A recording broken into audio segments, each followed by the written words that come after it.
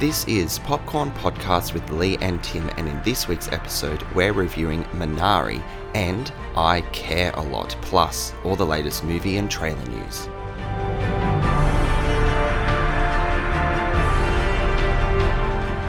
I'm Timmy Fland, movie buff. And I'm Lee Livingstone, entertainment journalist. And we love to talk all things movies, absolutely. And this week we're going to cover off two films, but first we're going to kick off with Minari, Lee. Let's jump straight into it. Minari follows a Korean family who moved to rural Arkansas in the 1980s to chase their version of the American dream.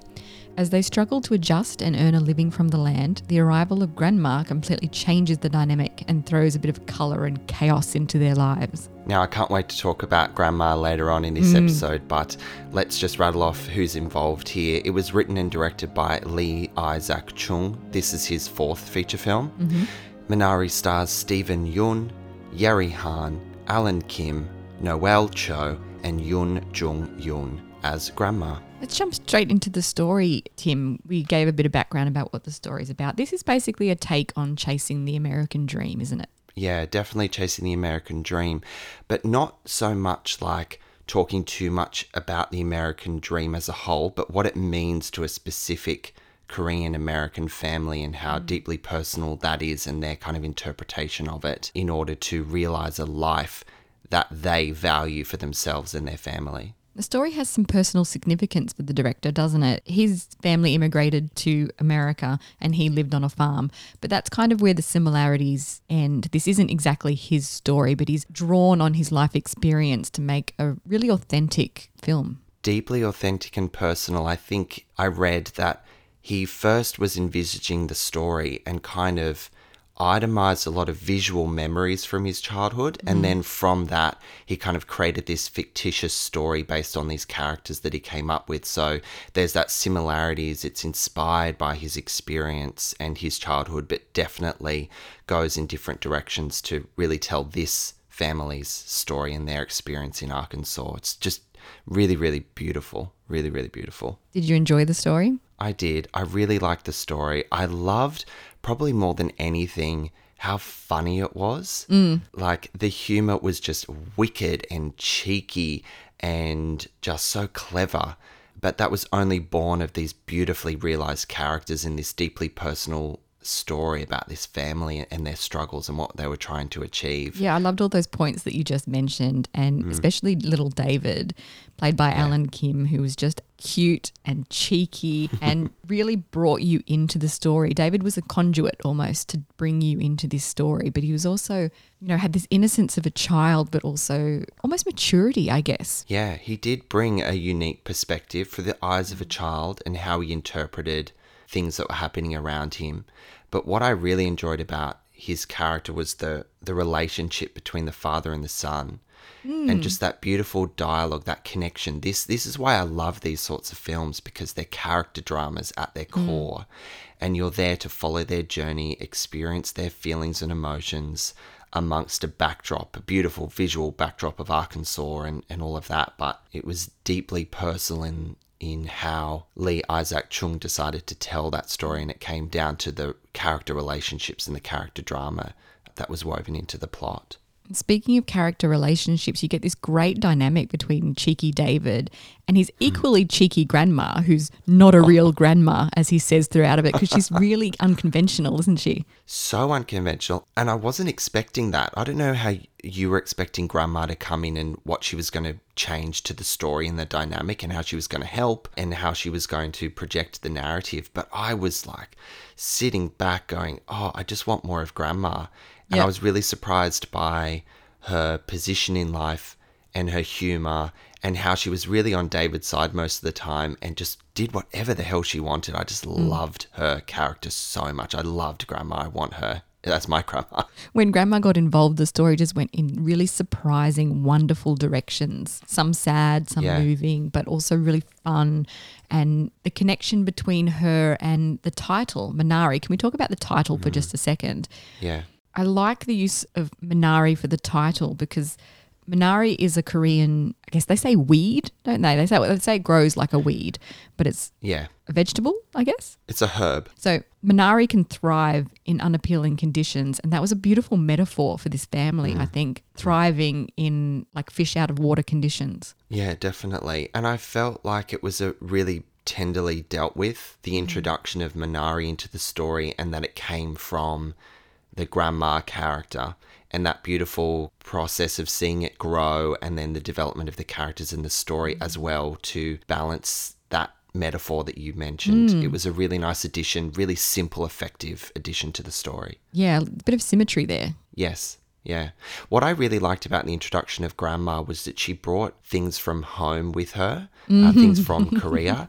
And I really loved the connection that the mother had. I've got chills thinking about this because it was just, this is what I mean about beautiful character drama, because they're really simple moments of story that mean a lot to those characters. Yeah. And her connection and her nostalgic connection with the food and the comforts, they had a real emotional force to her as a character, and ultimately, you know, brought a different perspective and vivaciousness to the story moving forward, especially with the introduction of Grandma. Yeah, you're right. It really brought them out of their shells when they had comforts from home and Grandma was there, and they could really relax into this, I guess, living one foot in each world. Yeah. Trying to straddle both worlds of the American and the Korean. And not to relate my experience to these Korean American immigrants, but you and I have both lived abroad, and the power of things that connect you to home. You know, when people send you a care package or a friend or a family member comes over to visit you, there's something so emotionally powerful about that. And I think that this film, through its beautiful script and its characters, it allowed you to relate to a lot of things that were going on in your own kind of through your own lens. And I thought that scene with the food was really beautiful in that way. Yeah, it's so successfully relatable. Yeah. So if you're put off by the idea of seeing a foreign film or having to read subtitles, it's just not that, is it? I mean, it's so relatable. So relatable.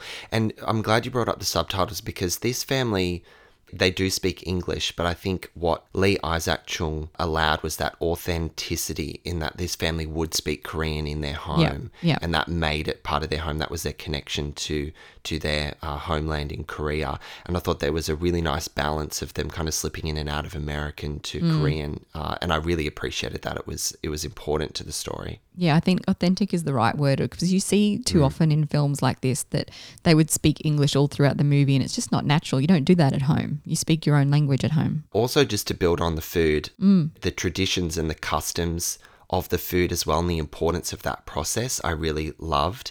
The drink from Grandma, that tea that she made, was a really beautiful moment as well. So I clearly loved those particular moments in this story. So I just wanted to call out another one. And the reaction of David to that drink, who's been very Americanized with his Mountain Dew. He loves his Mountain Dew, his mountain water, as he calls it. Yes, in mountain water. It's healthy. It's mountain water. They were the beautiful, tender, real, relatable moments that this film so just stunningly woven in. Those like innocent child moments of the mountain water and stuff. Just gorgeous, really gorgeous. Let's talk about the cinematography that really took you to this place in Arkansas. We've been really spoilt for films over the last few months that ensure that the landscape becomes a key character in the storytelling. And this film is no exception. I'm liking that trend. Yeah, so am I. Cinematographers rule the world. I'm here for it. You know, this awards season, and we've touched on it in our awards special episode that is available now to listen to. And when the Oscars come and go, we'll be doing another episode. And I think it's going to be a really interesting race for the cinematographer that will take home the trophy this awards season, because there is just such stunning work out there. It's really hard to pick. It's going to be a very competitive category, I think. Absolutely. And what did you think about the music and the soundtrack? So I was completely swept away immediately. I got a certain Big Little Lies vibe right at the beginning of the film, because it was the piano tune, really orchestral and very atmospheric. So if you can think about the opening titles of Big Little Lies, I just got that big sort of loud full sound, and then the music just played out so beautifully throughout the rest of the film. It was another really big character, I think. It fits so naturally, though, as well. And we've got to talk about the cute and catchy Minari song that Grandma sings. Oh, yes. Minari, Minari, wonderful Minari.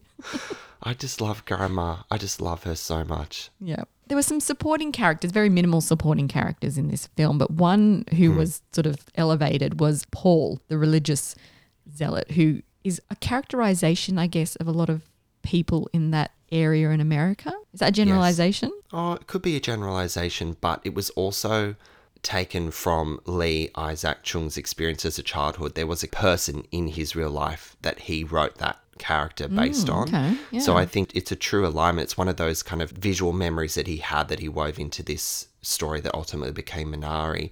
Yeah, Will Patton is the actor, and I just could not believe the performance that he brought to screen. It was so brilliant. Because this is a really quirky character and it could become really cartoonish if you weren't careful. And he really grounded him in, I think, reality, I guess. I mean, I don't have personal experience with a character like that, but it seemed real. He was incredibly endearing and he came from a really beautiful place and was helping this family.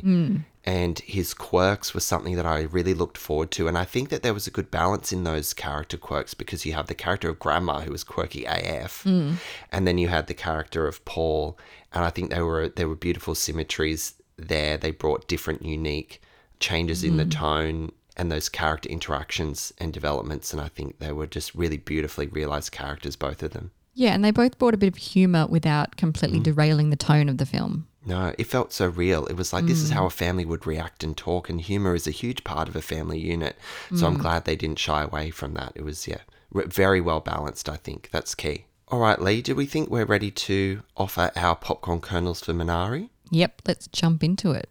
It was a deeply personal story that centres itself on characters in their day-to-day lives. It was complex but relatable, and it was humorous to boot. It was charming and insightful for the audience in what an immigrant experience could look like for a particular family unit. I adored this movie, and I'm looking forward to seeing all of its achievements on the award circuit, and I'm going to give it 4.5 popcorn kernels. Ooh. Well, I'm going to agree with a lot of what you said there. Minari explores not only how an immigrant family adjusts to their new community and surroundings, but also how they face the broader challenges that all families wrestle with: faith, relationships, and finding your place and wanting to belong. And it was a stunning film. Go out and see it. I'm going to give it 4.5 popcorn kernels too. Oh, wonderful. Well, guys, you can catch Minari, which is in cinemas right now. All right, Tim, let's move on to I Care a Lot, which could not be a more different film to Minari. Yeah, we're really jumping into a completely different type of film entirely in every way, shape or form. So I Care a Lot stars Rosamund Pike as a shady court-appointed guardian for the elderly who dumps them in care homes and fleeces them of their belongings and money, all while supposedly looking after their well-being, Lee. It's written and directed by Jay Blakeson, who was the director of The Fifth Wave, and it stars Rosamund Pike, Peter Dinklage and Diane Wiest. So this is an interesting story in I Care a Lot, isn't it? Rosamund plays, as we said, a court-appointed guardian who is fabulously sinister. Like two words that you wouldn't put together. But oh my goodness. Rosamund Pike does nefarious so damn well, and it's so enjoyable to watch, isn't it? Well, that's the thing. Like, I've been trying to figure out how I'm going to portray and talk about this film, but the thing that jumps out at me as a headline is that the premise of this film is absolutely disgraceful. It is disgusting what these characters do and the drama that ensues, but my goodness me, is it incredibly entertaining. Yeah. Like, I kind of feel bad that it's like, no, these characters, they're awful, this story, I got to look away, but I'm like, I can't because it's so good. I can't look away. Yeah. I couldn't look away. So damn good. I'm glad you said disgusting because I was going to say unsettling. It is quite gross, isn't it, that a guardian can abuse duty of care so easily. It was very aware of its technique in terms of how it was communicating the story. Often when a film opens up with a bunch of context and exposition, as this film does at the beginning, you know, the line, there are two types of people in this world. And usually you lose me when that sort of dialogue is read out. Right. But I think what followed was just these deeply complex, fucked up characters that just had me in the palm of their hand because I just wanted to know what disgraceful acts and what debaucherous decisions and, Yeah. you know, unethical choices they were going to make throughout the film. So I was just on this wild ride. They're absolutely characters that you love to hate. And when someone's that cocky, obviously you know that it's only a matter of time before it all falls apart. So you can see that coming a mile away, can't you? Yeah, you can. Speaking of the character choices, I had a little bugbear with Rosamund Pike's character choices and the motivation. I did not find it believable, some of the choices that she was making. And, you know, at some point she suddenly becomes an expert covert operative. I just feel like 2/3 in, this movie went off the rails for me. Yeah, I completely agree. It really lost its way, I think. And they worked so hard on setting and establishing such a pace in the front half of the movie that it did definitely go off the rails. And I completely agree. I've got the same note that I stopped believing in her attitude and the choices she was making. Do you think that came down to a lack of background about the character? Like, we got a lot of exposition, as you said at the beginning, but we didn't get a lot of reasons as to why she is the way she is. That's a really good point. That's probably something that could have really helped, because I feel like you don't hold that position in society and make those choices, those unethical choices, unless you've had some sort of experience growing up as a child or maybe as a younger woman. And we never really got that. We never really understood who she was and how she landed in this position. So yeah, maybe there was just that lack of context in who she was as a person that kind of then ultimately made decisions that she made with a lot of conviction, but they were very confusing to us as an audience. Yeah, because she's so smart and savvy in this con that she's got going on. But then she just threw that cleverness out the window and made really stupid decisions. I was like, why are you being so stubborn? If she wasn't, we wouldn't have a movie. Yeah, well, very true. We'd have half a movie. Yeah. All these characters were deeply unhinged. So, I mean, they were just dark people. And maybe we were just meant to go along with some of these, you know, they were just so hell-bent on power and control and that whole mentality that maybe it running off the rails was kind of where it was always going to head. But yeah, it just felt like two separate movies at one point. Can we jump into the style and tone that this film was portraying? You know, I want to talk about music, cinematography, the editing as well. But first, the music. Ugh. Fucking loved it. That just vivacious. Fucking hated it. You hated it. Absolutely hated it. It felt completely wrong for the film. Oh, I quite loved the club music. Like it was just, it set that tone and that pace and it was really in your face. You didn't like it. I think it was too overpowering. The music was like an 80s heist movie or some kind of sci-fi flick. It completely wrong for the tone of the film. It was trying too hard to heighten the tension, and that synthesizer techno music was just too indulgent. It went on for too long, too much. Really jarred me and took me out of the film, to be honest. Fair. I mean, I think you mentioned the word that sums up this film.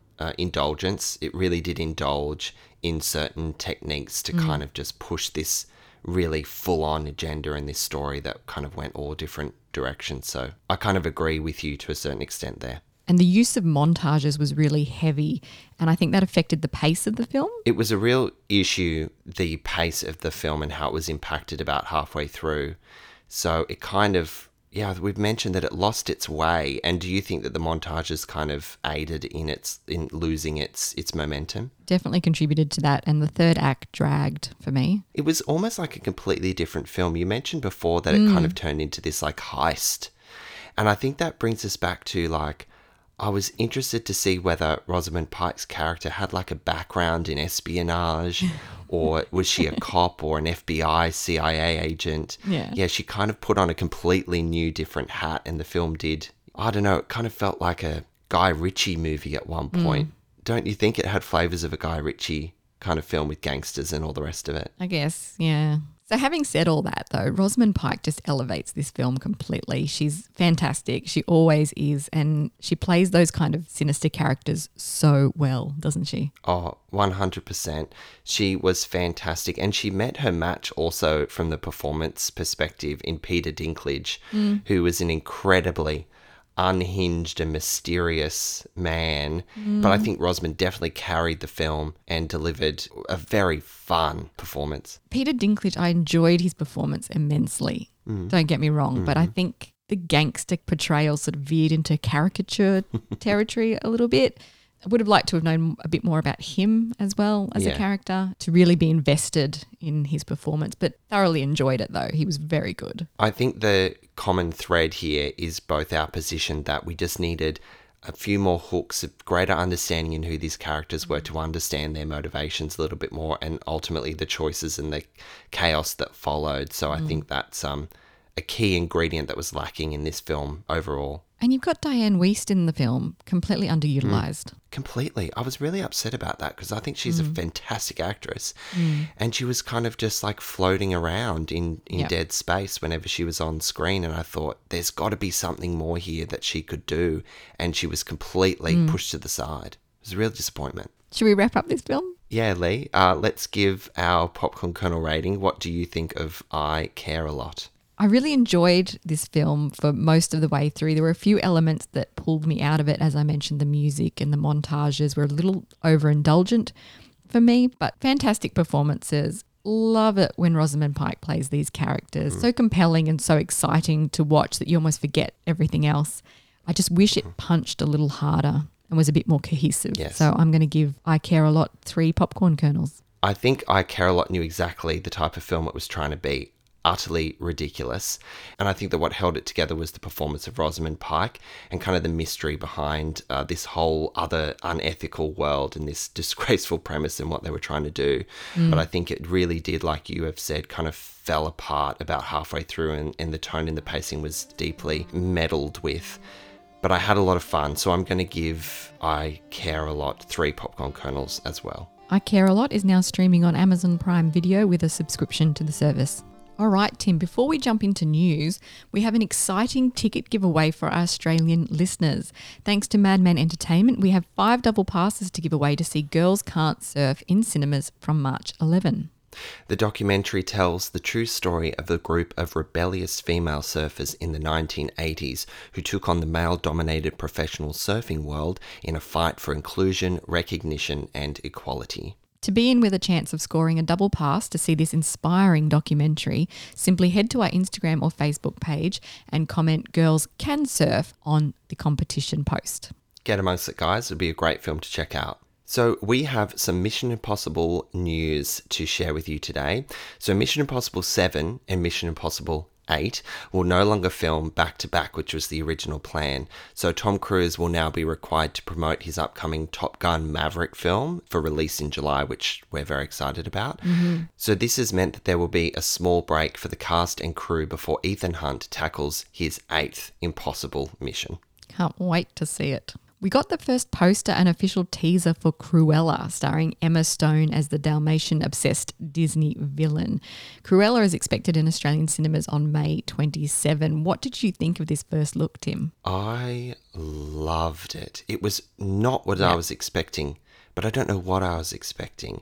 It seems deeply dark and compelling. When you see the poster, when the poster came out, it had this 90s goth vibe about it, which I loved so much. When is this movie going to be set, do you think? It was hard to tell from the trailer. Yeah, I believe it's the 70s, but I could be wrong. Oh, really? But you definitely got the 90s punk vibes from the poster, I think, initially. I agree. And then you get the trailer, which felt very DC to me. It was like a mashup between Harley Quinn and the Joker, especially with the music. Yeah, definitely. Oh, I'm here for that. That's an interesting perspective, but it's kind of where they went with it. I'm deeply intrigued by this film because we have waited a very long time to get any sort of glimpse in this story. You know, it's coming out in a couple of months. Usually these trailers and first looks, start to trickle in a year, 6 to 12 months before. So it's an interesting strategy from a marketing perspective. I'm just really intrigued, and I can't quite picture how Disney are going to go down that darker road, because when they try to appeal to too broad an audience, it kind of falls flat, I think. Right. Do you think they're in danger of falling flat here? Yeah. I hope not. Me too. I mean, Emma Stone, I just loved everything that she brought to this trailer. So I'm really, really excited. More excited than I thought I would be. Can't wait to see it. It was announced this week that 13 Lives will be produced on the Gold Coast. The drama is directed by Oscar winner Ron Howard and tells the true story of a soccer team's rescue from a flooded Thai cave in 2018. Most people would be familiar with that story. I will never forget the news coverage. An extraordinary story. The production is expected to employ more than 275 Queensland cast and crew and would pump $45 million into the local economy. Ron Howard has said, "I'm thrilled to bring this film to Queensland and to work with many talented and skilled Australian artists over the coming months." Can't wait to have him here on our shores. He's like Hollywood royalty. Yep. Might just have to do a cheeky trip to Queensland and catch a glimpse. Speaking of films shot in Australia, the first trailer for the Mortal Kombat reboot launched this week, along with character posters for the cast. And we've shared some of those on Instagram, so check them out. Mortal Kombat is expected in Australian cinemas on April 15, so that's just around the corner too. It is, not very far away. And since April is the second anniversary of Popcorn Podcast, insert round of applause here and woos. We have some big things planned to celebrate the release of this movie, including ticket giveaways. So make sure you subscribe to the podcast and follow our social pages. So many exciting things coming up, Tim. Can't wait. I'm rubbing my hands together like Mr. Burns. Excellent. What did you think of the trailer, though? Pretty expected in terms of pretty dark. It's very effects heavy, more effects heavy than I was anticipating. Have you seen the first one from the 90s? Oh, guilty. No, I haven't. But I'll make sure I do. Another generational thing, isn't it? I know. Lee, you're slowly ensuring that I follow the correct path in life. So I'll catch it. Well, the special effects from that one don't hold up so well. So I'm really excited about the modern technology being used to bring this one to life. And the performances and the casting is really fantastic. It was shot in South Australia, here in Australia. And has so many Australian actors in it. How funny. I could not stop laughing at Josh Lawson's Australian Kano at the end. You fucking beauty. It was a good way to end it, wasn't it? It's going to be so funny.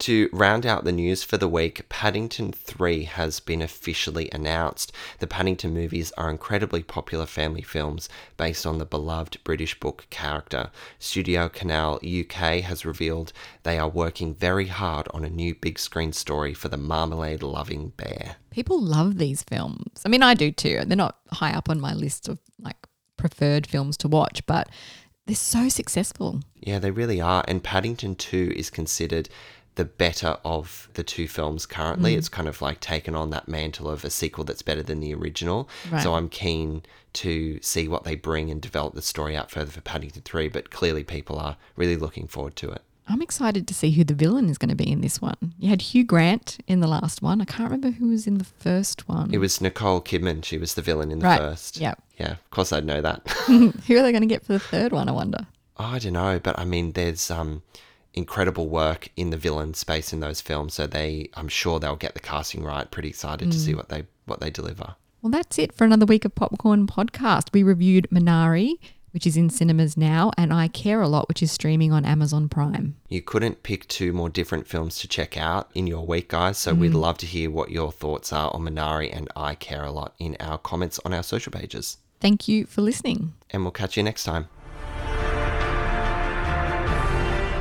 We have a website, popcornpodcast.com. Go check it out. We've got all our episodes up there for you to listen to. If you'd like to get to know us a little better, there's an About Us section, and we run giveaways, so keep an eye on the website for more information.